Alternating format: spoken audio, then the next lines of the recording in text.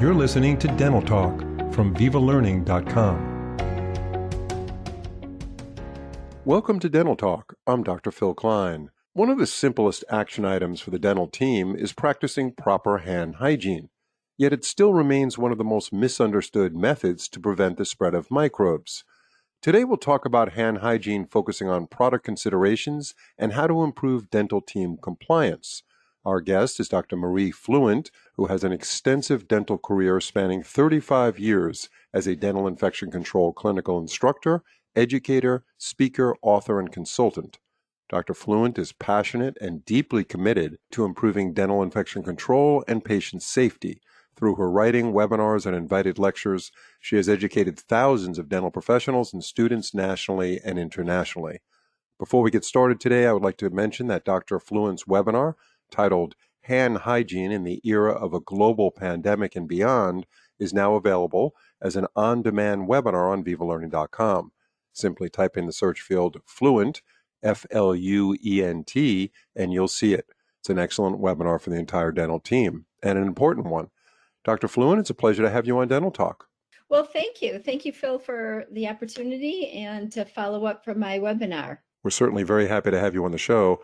So let's begin with an all-encompassing question. Why is hand hygiene so important in healthcare and dentistry? Well, hand hygiene is the most important thing that we can do to prevent disease transmission in any healthcare setting, including dentistry. It seems common sense. It seems very simple. It is known to be very effective, but unfortunately, our compliance rate is pretty I'm going to say pretty fair to low. I hope that's improved a little bit with COVID-19, but historically our compliance rate is about 50%. So in dentistry, we need to really up our game and do a better job, so to speak. And there's lots of things that we can do to make our hand hygiene much more effective and to prevent disease transmission under our watch and make every dental visit a safe dental visit. How, out of curiosity, do you measure compliance? So you mentioned 50%. How does that number come about? Well, that's kind of those numbers come to us mostly from inpatient settings.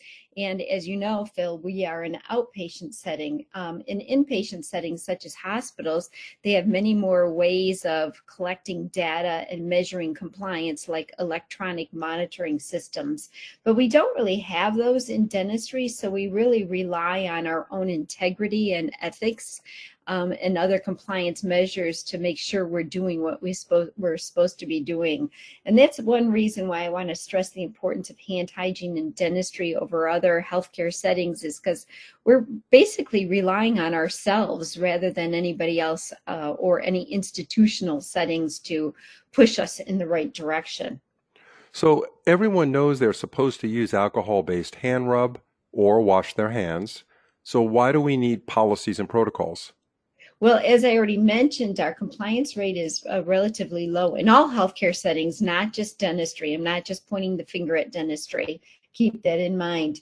So, but if with our compliance rate being low, like at the 50% mark, that means you could actually flip a coin to determine whether or not your healthcare provider performed adequate hand hygiene, and that's pretty pathetic. So, like I said, in dentistry, it's hard to measure compliance in dentistry. So we are relying on ourselves. And the important thing to remember when it comes to ethics and integrity is, what are you doing when nobody is watching? Especially with hand hygiene. And because we're relying on that, we have to have policies and protocols in place and motivational means of compliance, as I mentioned. And some of the things that we can rely on in dentistry include like having a buddy system where you watch each other perform hand hygiene and give an encouraging nudge or a pat on the back for a job well done.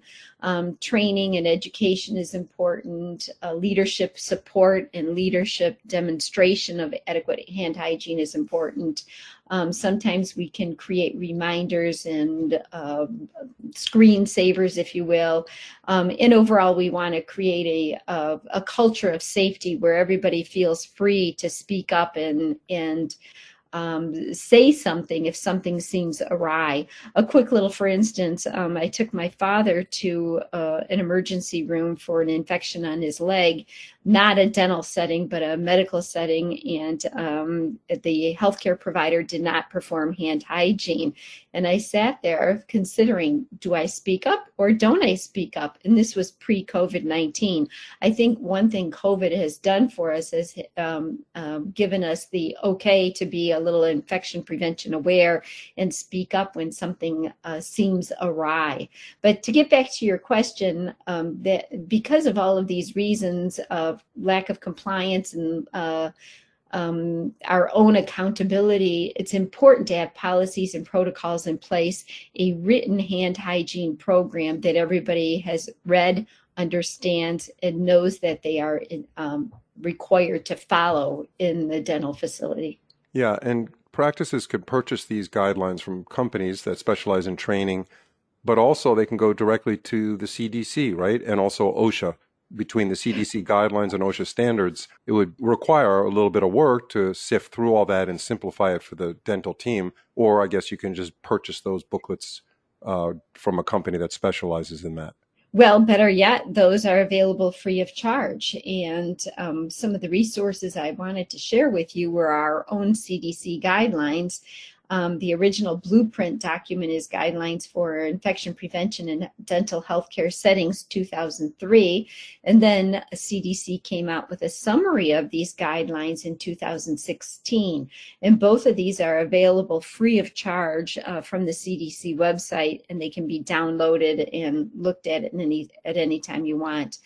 In addition to that, there's another hand hygiene specific document called Guidelines for Hand Hygiene in Healthcare Settings that was published in 2002. Keep in mind that this document has much more in-depth information than the dental specific guidelines have. But if you wanted to get into the nitty-gritty, the science and understanding, the formulations, hand hygiene for surgical hand antisepsis, etc., all of the nitty-gritties details would be included in this 2002 guideline for hand hygiene in healthcare settings. Now, one reference and resource that I do want to share with you is that CDC came out with a new app that you can download from your on your cell phone, whether it be an iPhone device or an Android device. It's called CDC Dental Check. CDC Dental Check. Once again, available free of charge. And if you download it, it will give you access to each of the documents I just shared with you.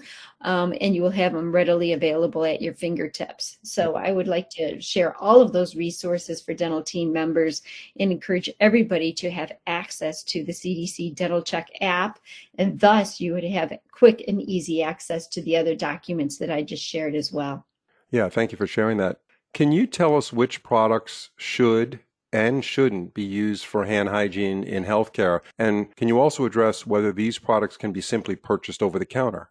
Well, it seems like you should be able to purchase them over the counter, but that's a bad idea, Phil.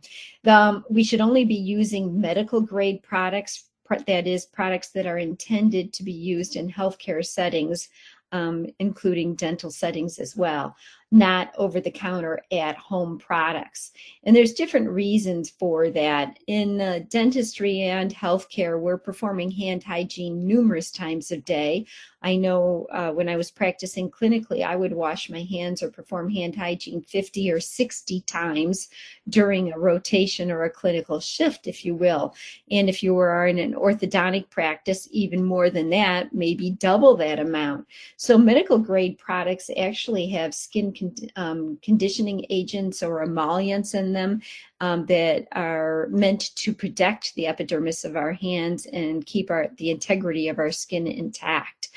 They're actually easier and more gentle on our skin because the manufacturers know that the integrity of our skin is our first line of defense against any microorganisms that might come in our pathway.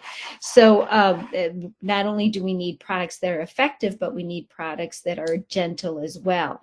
So in addition to that, we want to make sure that our products are compatible with the gloves that we use and the other hand hygiene products that we are using as well. We want a product that is effective, that has a pleasing fragrance and a minimal fragrance. We don't want anything that's offensive or allergenic to our team members or our patients. When it comes to lotions, it's important to have a lotion that doesn't have a greasy feel to it. Once again, if you have a residue on your hands or a greasy feel, it's going to impact how easy it is to put on your gloves and remove your gloves. So we need something that dries quickly and is not greasy or leaves residue. And then finally, we want something that's acceptable to all of our team members. And that's a very important point, because if a team member likes the product, they're more likely to use the product.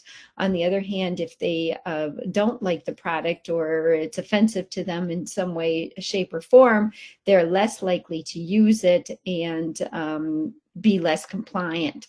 So all of those points that I mentioned are very important when it comes to product selection. And in general, all of the medical grade products check each of these boxes and would be acceptable for use in a clinical setting, including dentistry. That's great information, and thank you for that, Dr. Fluent. Gojo Industries makes a product called Purell, which can be purchased over the counter. Is there also a professional line that they offer the dentists that have all the attributes you just discussed?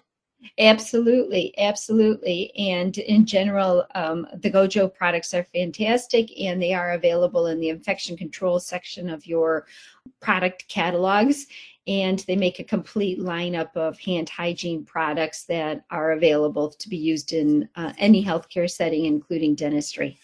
And those professional products, they are different than consumer products. I assume these products are designed to be used over and over again. Like you mentioned, you wash your hands sometimes 60 times in a day, and that's way more than someone at home would wash their hands.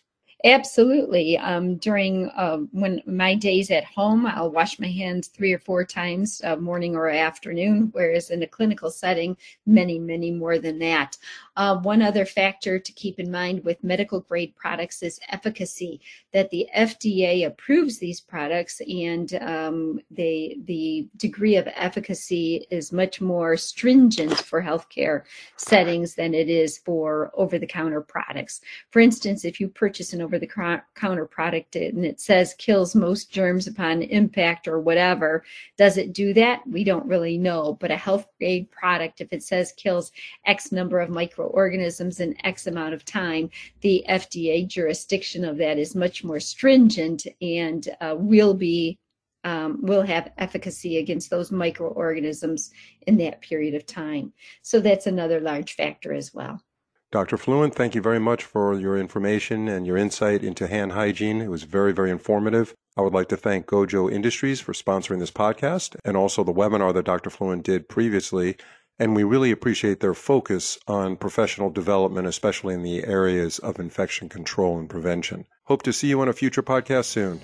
Thank you so much, and thank you for your hospitality, and I look forward to our paths crossing again.